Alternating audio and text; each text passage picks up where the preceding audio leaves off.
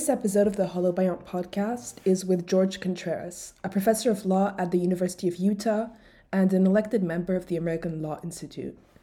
He specializes in intellectual property and science policy and has recently published a book, The Genome Defense: Inside the Epic Legal Battle to Determine Who Owns Your DNA. And this is really a fascinating deep dive into all of the sticky topics around DNA patenting as a practice. It centers on the historical case of AMP versus Myriad, which is the case in which the US Supreme Court decided that naturally occurring gene sequences cannot be patented. So we discuss why patenting DNA is even done, whether it should be done, and future prospects for intellectual property in genetics.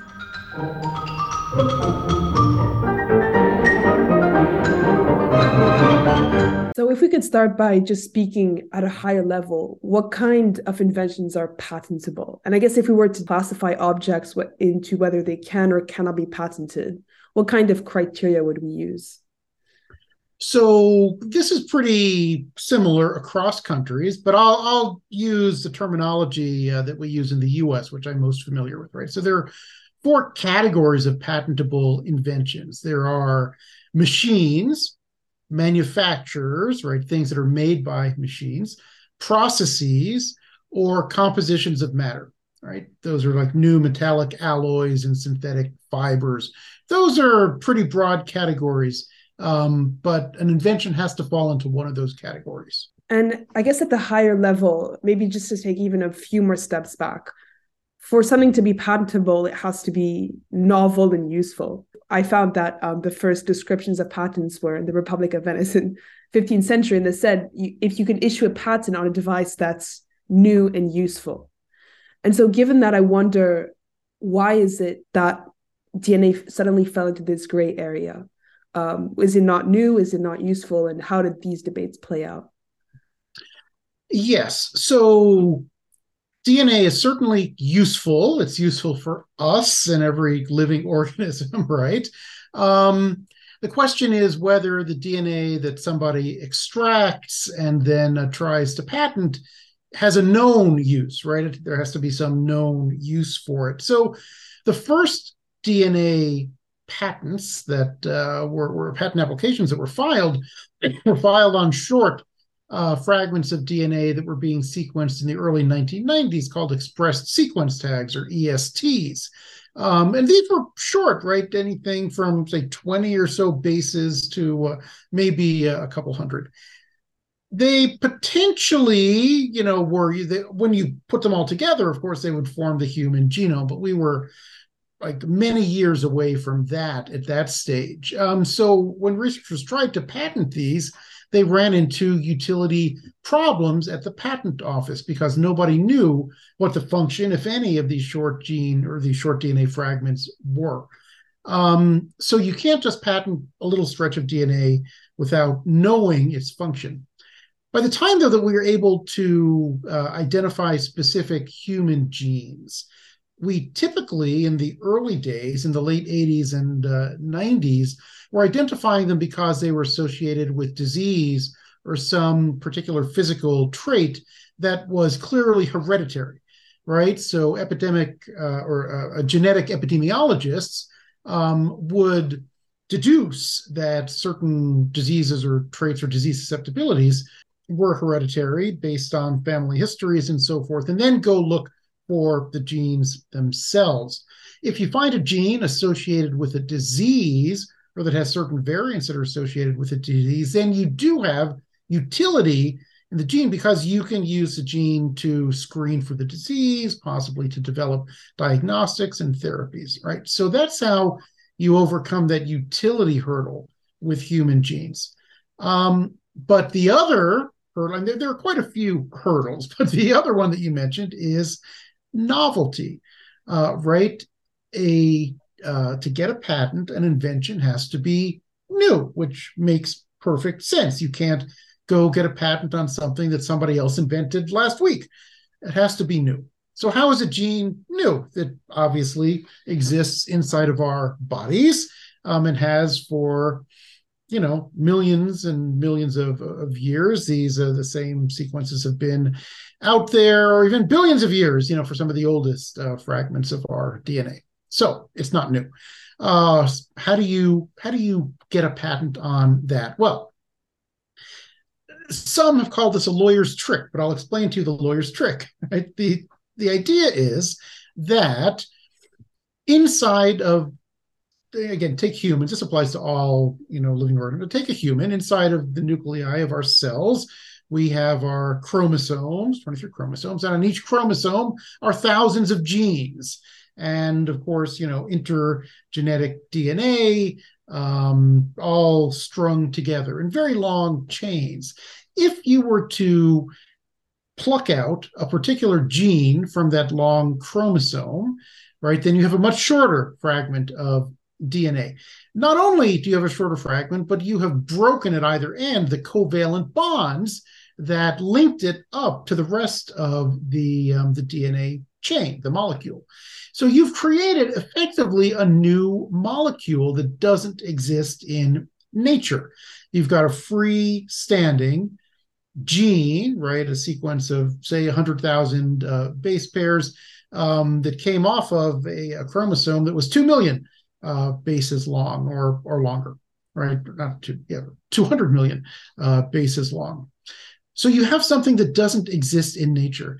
And the test for patentability in the US and most other countries is that in order to get a patent, the thing that you invent has to be markedly different from something that occurs in nature, right? I mean, just think about it. Every physical object in the universe is made up of the same elemental atoms, right? And so it's, don't invent, you've got carbon atoms, hydrogen atoms, iron atoms, you stick them together and you make a mousetrap. Well, the mousetrap may be novel. It's different than those atoms that were floating around before, right? So if it's markedly different from the thing that exists in nature, you can get a patent. This is how you can get a patent on an isolated and purified gene, because the isolated and purified gene doesn't exist inside of our cells. It only exists when it's stuck into the larger chromosome.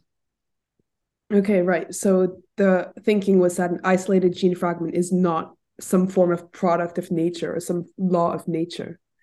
That was the theory. I mean, that theory was disputed, but that was the theory that the patent office used to approve all of these patents.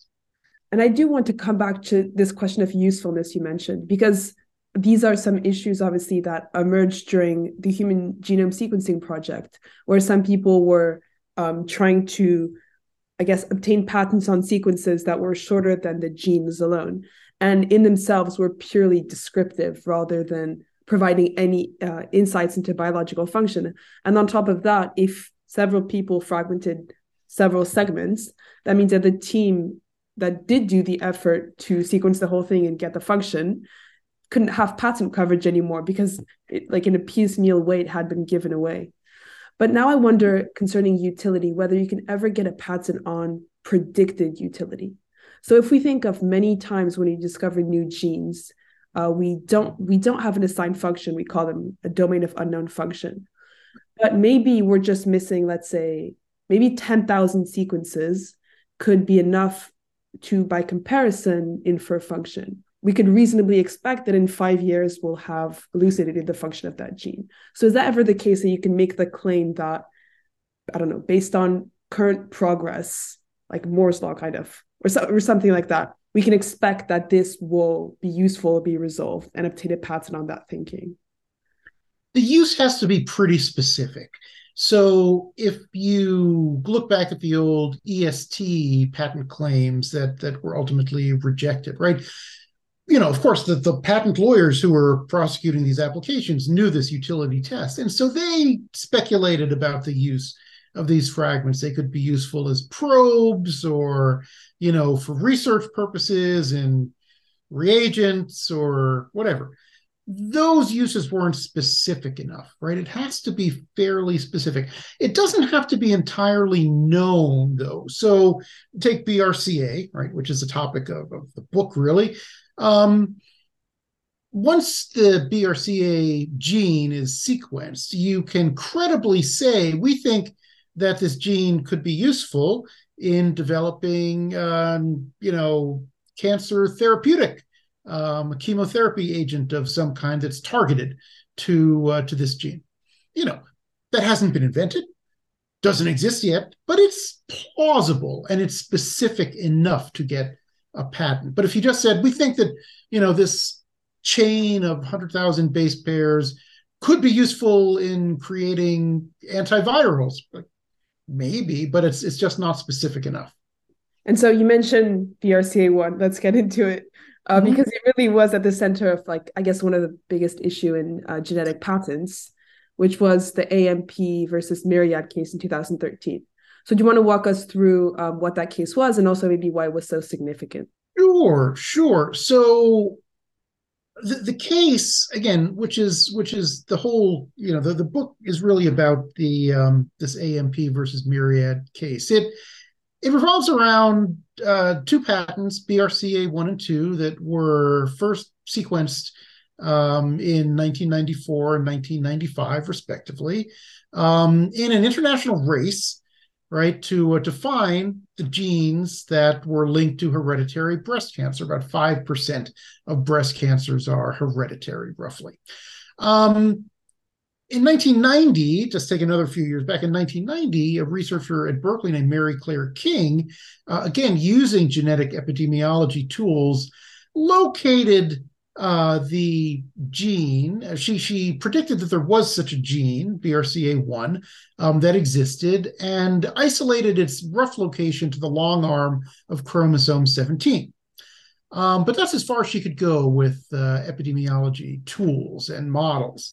So in 1990, this international race began to locate and sequence the BRCA gene, wherever it might be. And numerous groups throughout the world jumped into this race knowing how valuable that gene would be. And one of the groups was a group here in Utah that came out of the University of Utah. The investigator, Mark Skolnick, founded a company called Myriad, with Wally Gilbert, who was from Harvard, the founder of Biogen Corporation, and some local venture capitalists, in order to find this gene. And to make a long story short, they did. They found the gene, they sequenced it, and they got patents. And with those patents, they essentially shut down BRCA screening at any other site, any clinic or other location in the United States.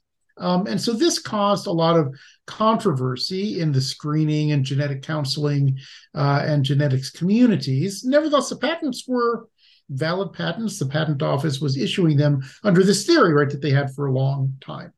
So that all, the patents are issued in about 1997. By about 2000, 2001, Myriad is the only laboratory who's performing this testing in the United States. And they're charging a lot for the testing, over $3,000, which is, in 1990s dollars, is still pretty significant. And this was not covered by most insurance policies early on in the United States. It wasn't covered by the federal Medicare or Medicaid programs. And so there are many women who are unable to get testing. And this controversy over the lack of affordability of this testing led many people to think about how you could allow patents to issue on these genes in such a way that you could exclude everybody else from the market.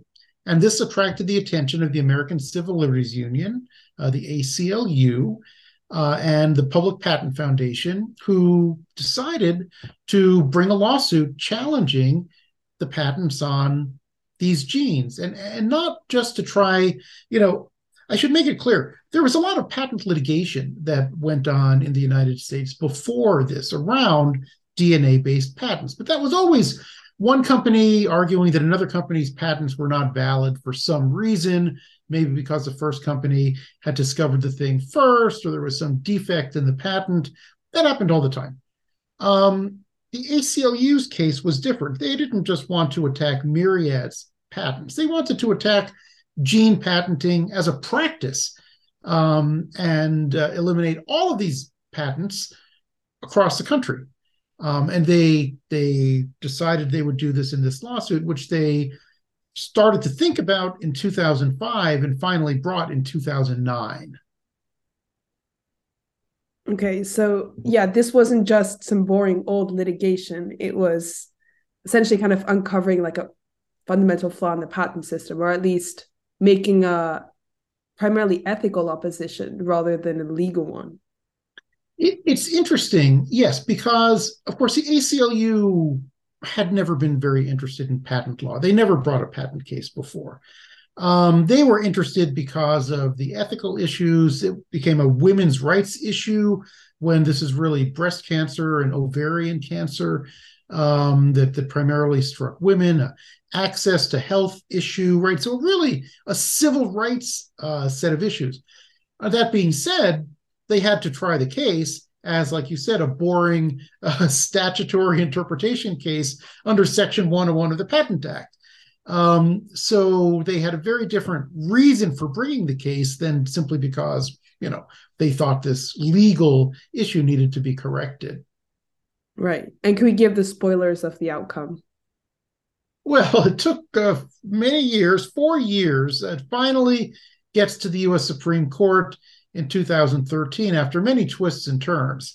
And the Supreme Court does invalidate Myriad's patents, all of them, except a couple of exceptions, on the basis that, those genes, they are the same genes. The DNA sequence is the same in the body or outside of the body. It doesn't matter that you've extracted the genes from the chromosome. That's irrelevant to their function. And so these are not patentable.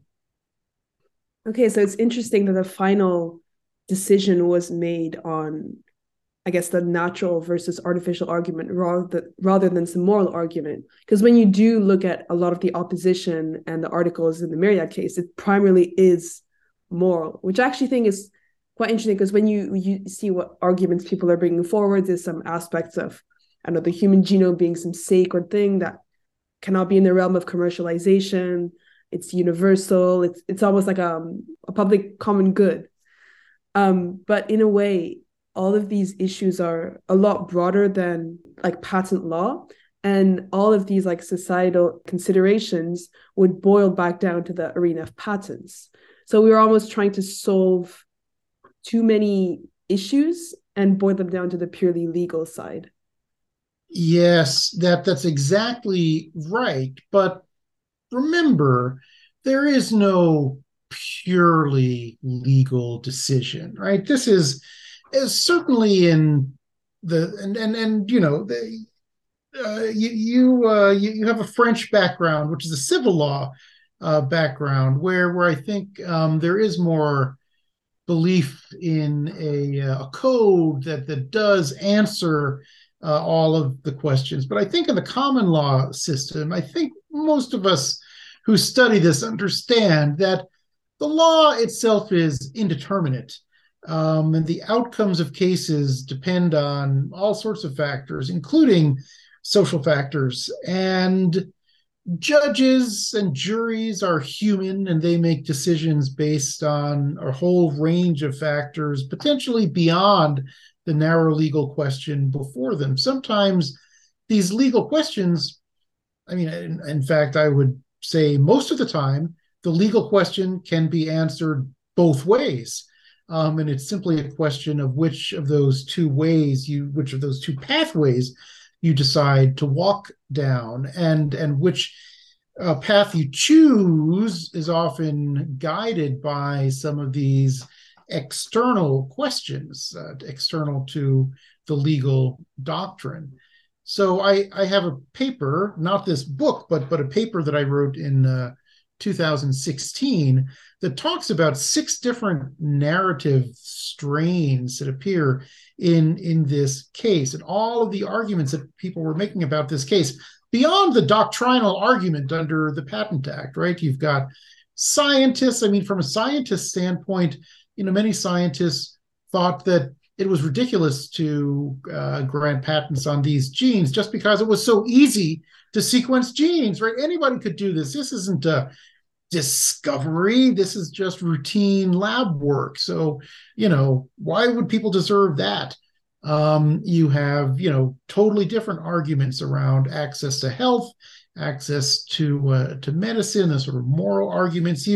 On the other side, you have people arguing that you need these patents as an incentive to promote biotechnology. Biotechnology industry is an important industry in the United States. You don't want to disrupt that. It's a very economic focused argument. And a whole range, the purely moral arguments. These patents commoditize the human being, right? This is not the kind of thing that should be bought and sold. So they exist, they're out there, and they're not unimportant, I would say. Mm-hmm. Yeah, so I want to bounce back on a few of these narratives you mentioned. Just to finish off on the moral side, are there in any laws explicit indications that you cannot grant a patent for a moral question? Let's say like you make a very toxic poison or a carcinogen and you try to patent that. Would it be refused on moral grounds? So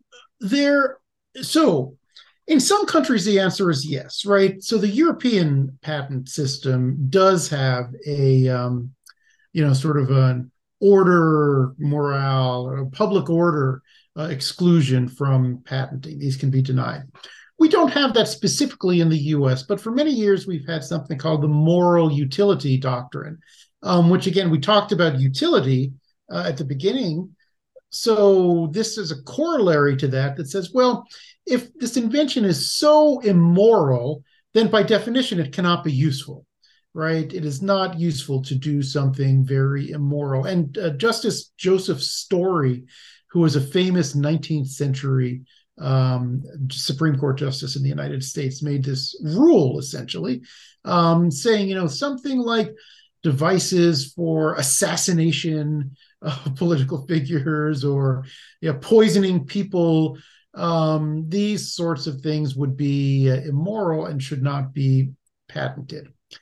That doctrine has mostly disappeared today, mostly because you can always find some use for, these devices. There are thousands upon thousands of patents on weapons of all kinds. Poisons, of course, we use them for rodent control and a whole variety of different agricultural purposes. So they're really and other things that people might consider immoral. There's a huge volume of patents on sex toys and sexual aids, and so the morality is relative.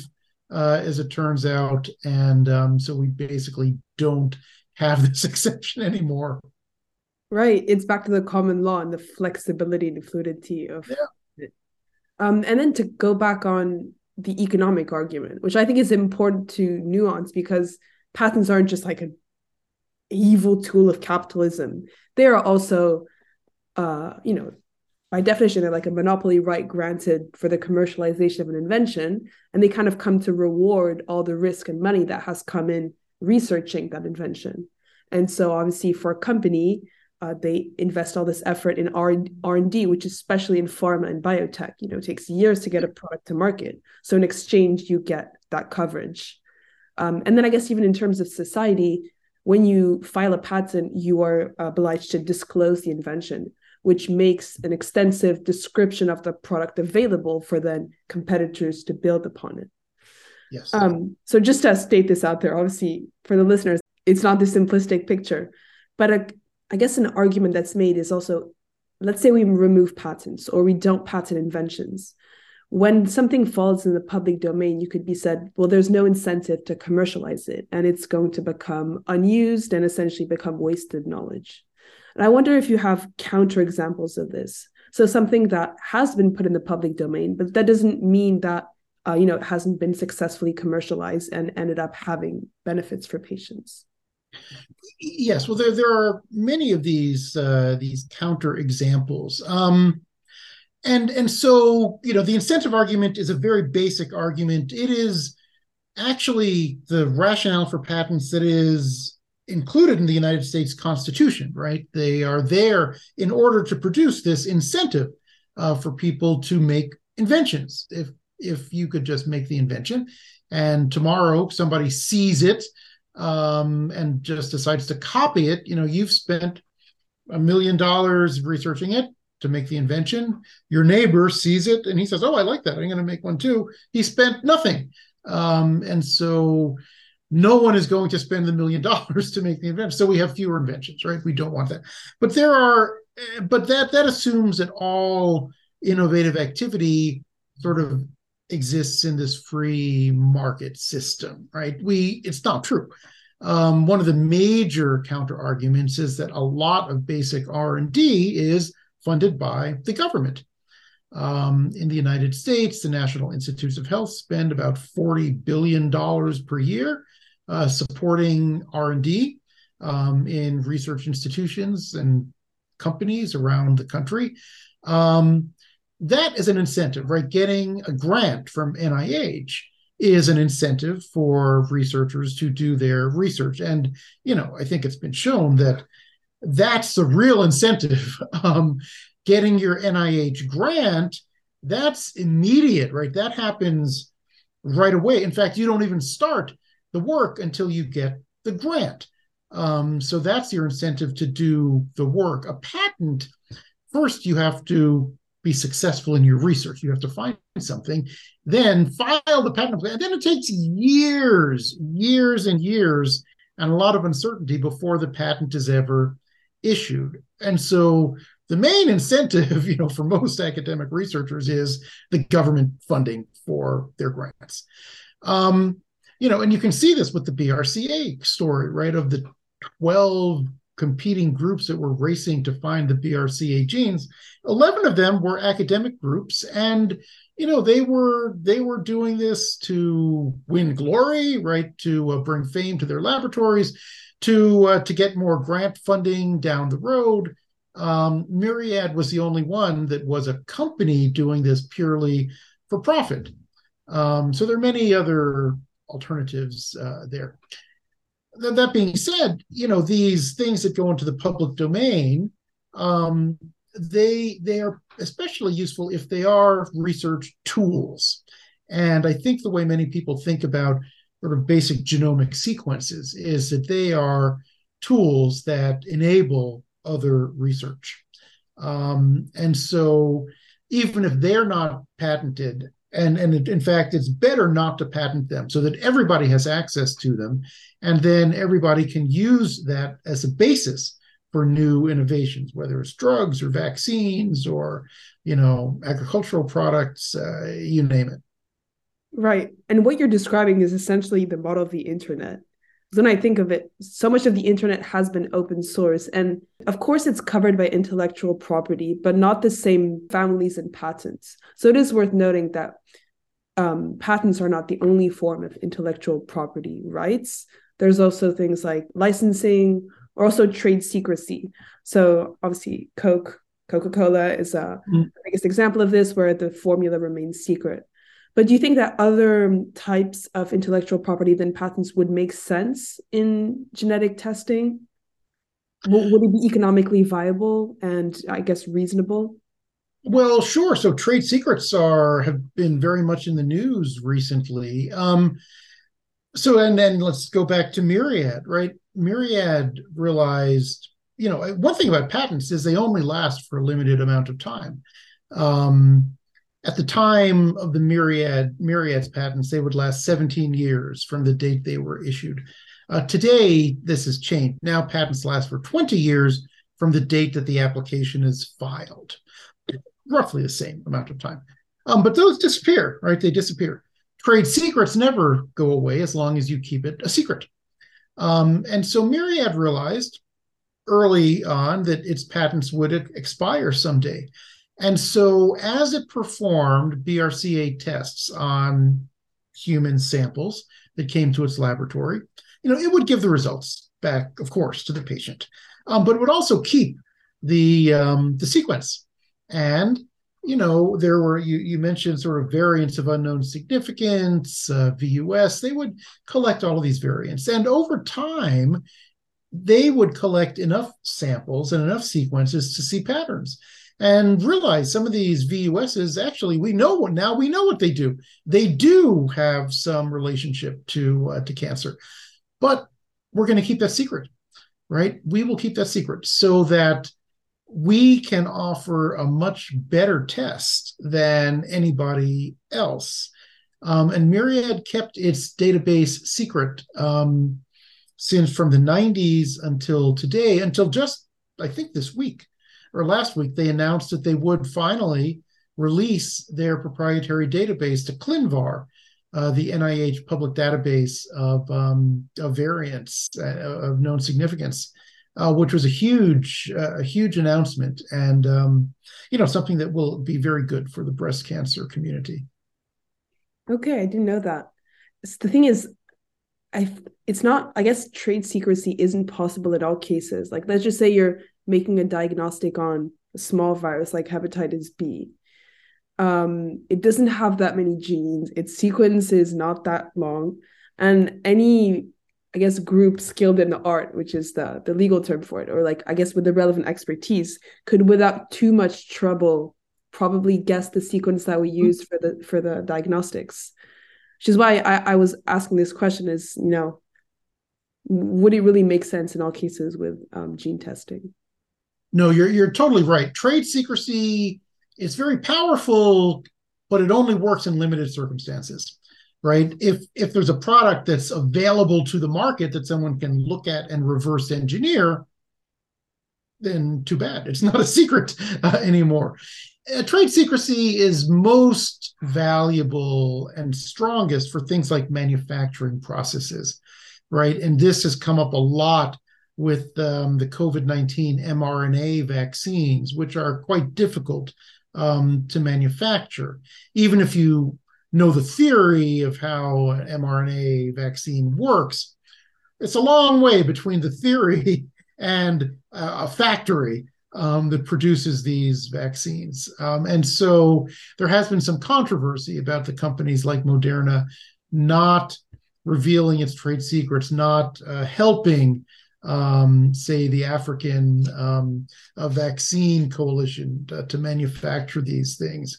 But yes, a simple product. I make a new type of mousetrap. As soon as I sell it on the market, you see it, you can make it, which is why patents are helpful, right? Then even if you see it, even if you can copy it, you're not allowed to make it.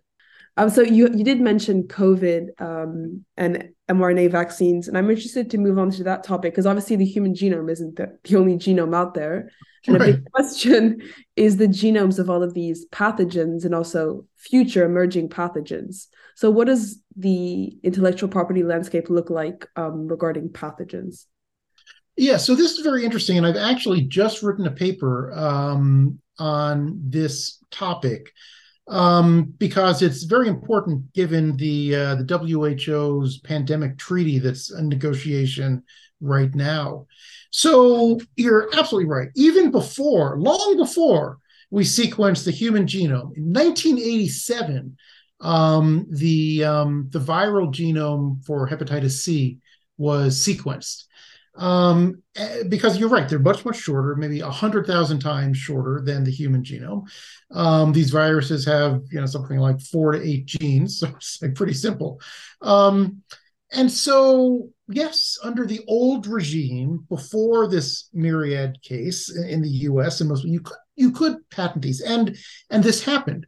So hepatitis C was the first one, but many followed. So SARS. Right, the predecessor of COVID, right? The first SARS-CoV virus was sequenced and patented back around 2002 when it broke out. H5N1 influenza, the Middle Eastern respiratory syndrome, another coronavirus, MERS, All of these viral genomes were patented immediately upon their first elucidation. And this created problems in the research community. It made collaboration more difficult. You had to sign licensing agreements.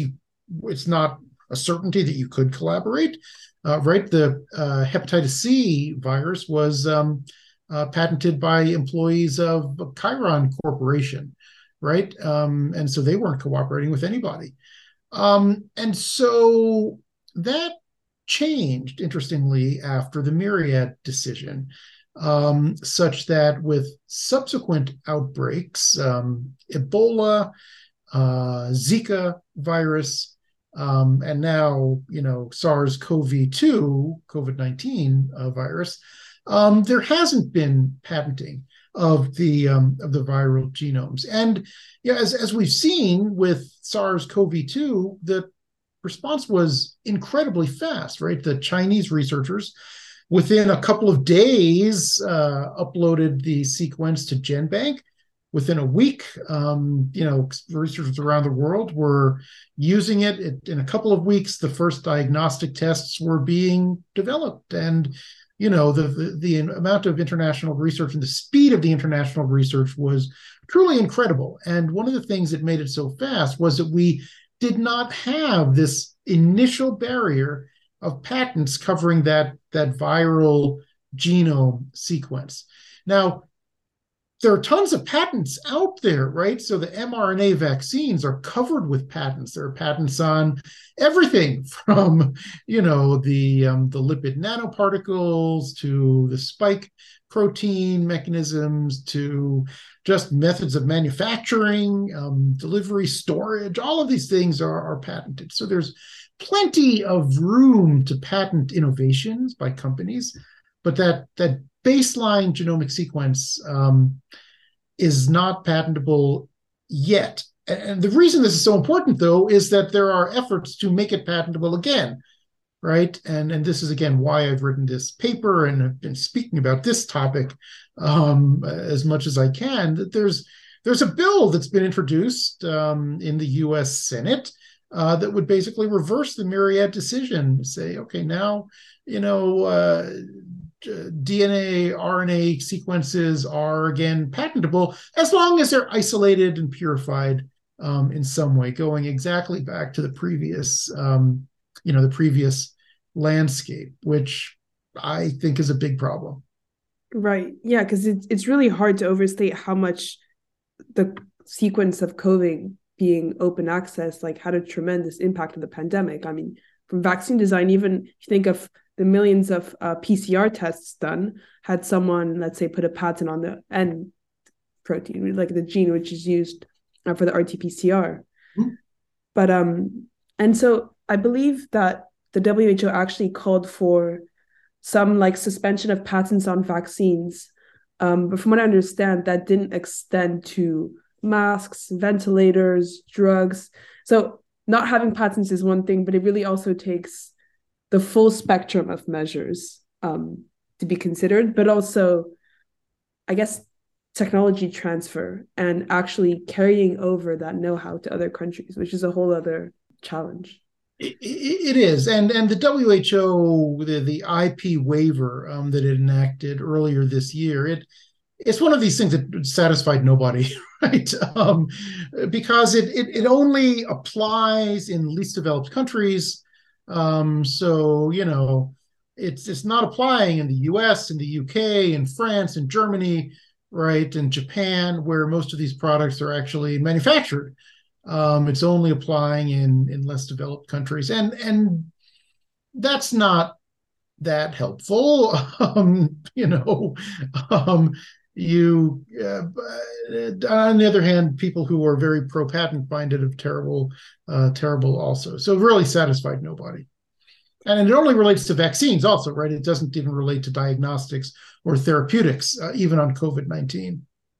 Right. And you mentioned several countries, and that's one thing that's quite puzzling about patents is that they're jurisdically restricted rights. So they are true in one entity, which may be, let's say, the country of Germany.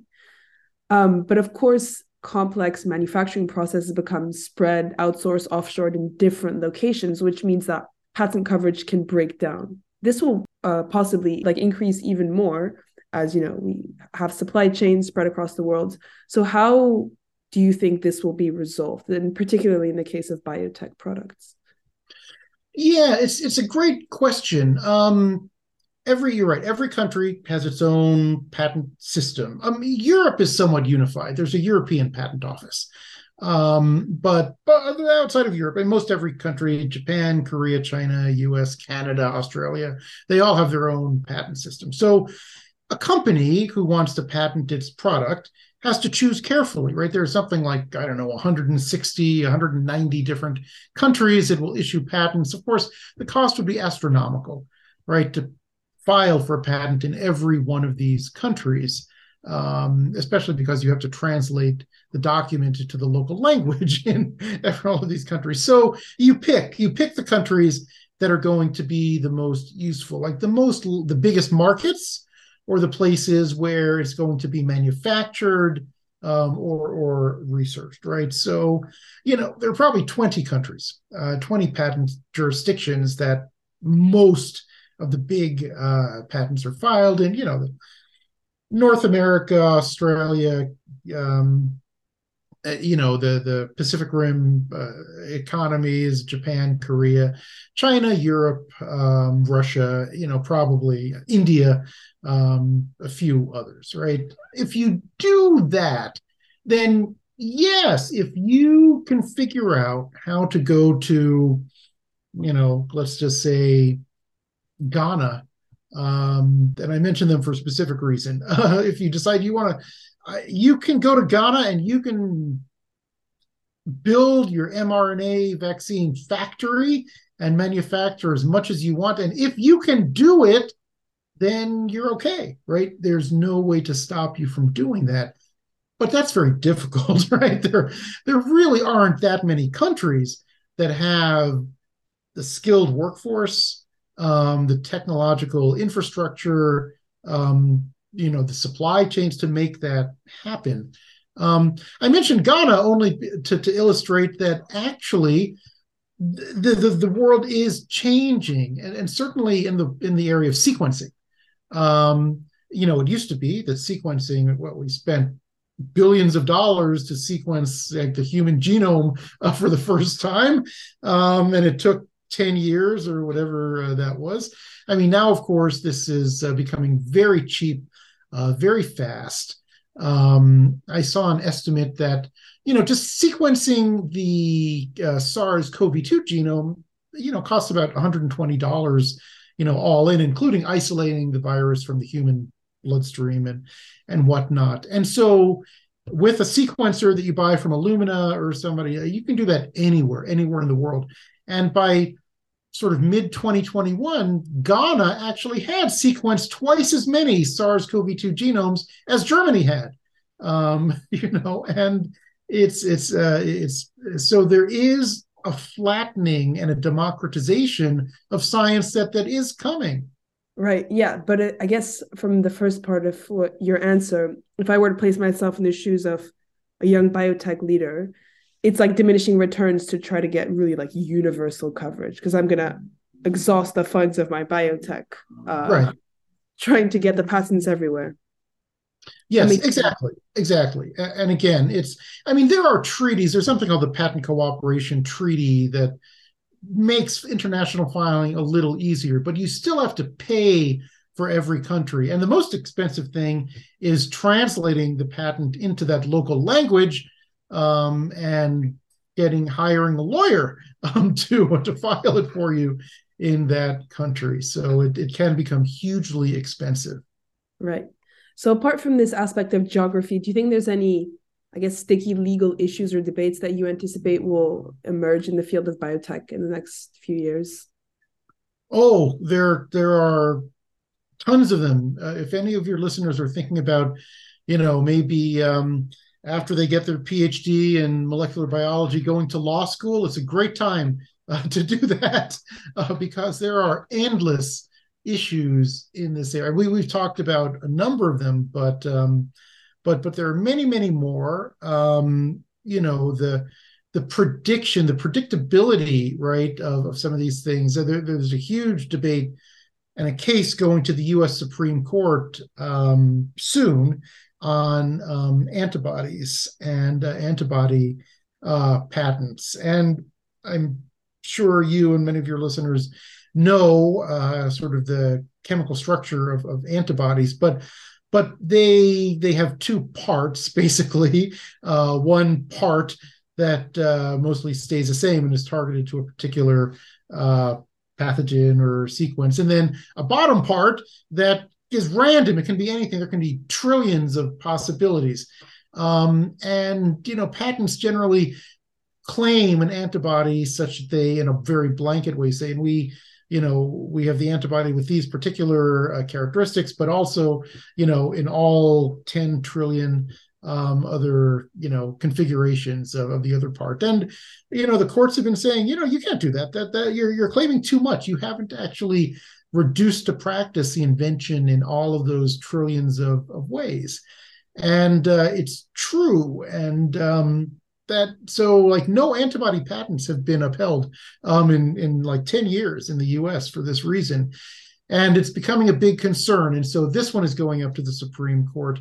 You have legislation, right? I mentioned Senator Tillis and Coons have a bill that would reverse the Myriad case, but not just Myriad. There are other cases that the Supreme Court heard around that time, one of which is Mayo versus Prometheus Laboratories, which involves diagnostic methods and whether just observing the reactions of the human body to a particular drug, and then basing a dosing decision on that, whether that's patentable. The Supreme Court said, no, it's not patentable because that is just a natural occurrence, right? Like analyzing the amount of metabolites that are in the bloodstream after the patient metabolizes a drug should and can be used to adjust their dosing in the next round. That was held to be not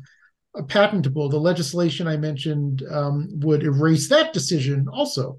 That decision has had some very interesting effects, including on the patents that were used to test fetal DNA using the mother's bloodstream, right? Testing fetal DNA that was in the mother's bloodstream rather than doing a much more invasive amniocentesis into the fetus itself.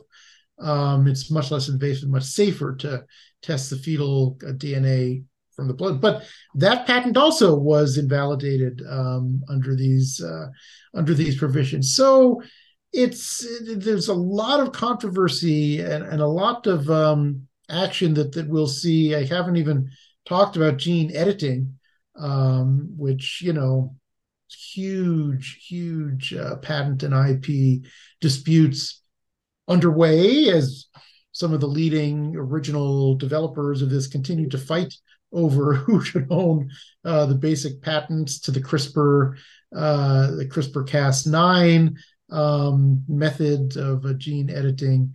And of course, there are many other enzymes beyond Cas9 that are being used in gene editing, and all of those, every single one of them is being patented. So there are huge webs of licensing agreements that are emerging from patent holders to potential users in this space. So the cost, this will have an impact on the cost, of course, of these procedures. And as we've seen, the first gene therapy treatments that are out are extremely expensive, like millions of dollars per course of treatment. So that's the big issue also that we're seeing. No, you're right. There's so many fascinating issues. And even me, like I come from purely biomedical sciences background, but I actually got drawn into the whole legal issue when I was reading Craig Venter's book, A Life Decoded, where he first describes, I guess, the starts of the human sequencing project. And I was realizing all of, the turmoil of patenting, and I've been drawn to it ever since. Craig Venter, he's another Utahan. First, I have to give the plug, but also he was the one who started with the EST patents when he was at NIH. So yes, he had a long history in this area. He does speak about that. Yeah, I think that's a great way to finish off. So I really want to thank you for this conversation, and I'll point all the listeners towards your book, The Genome Defense Inside the Epic Legal Battle to Determine Who Owns Your DNA, which you published just last year in 2021. And once again, to really thank you for your time. Absolutely. It was a pleasure. Thank you for the conversation.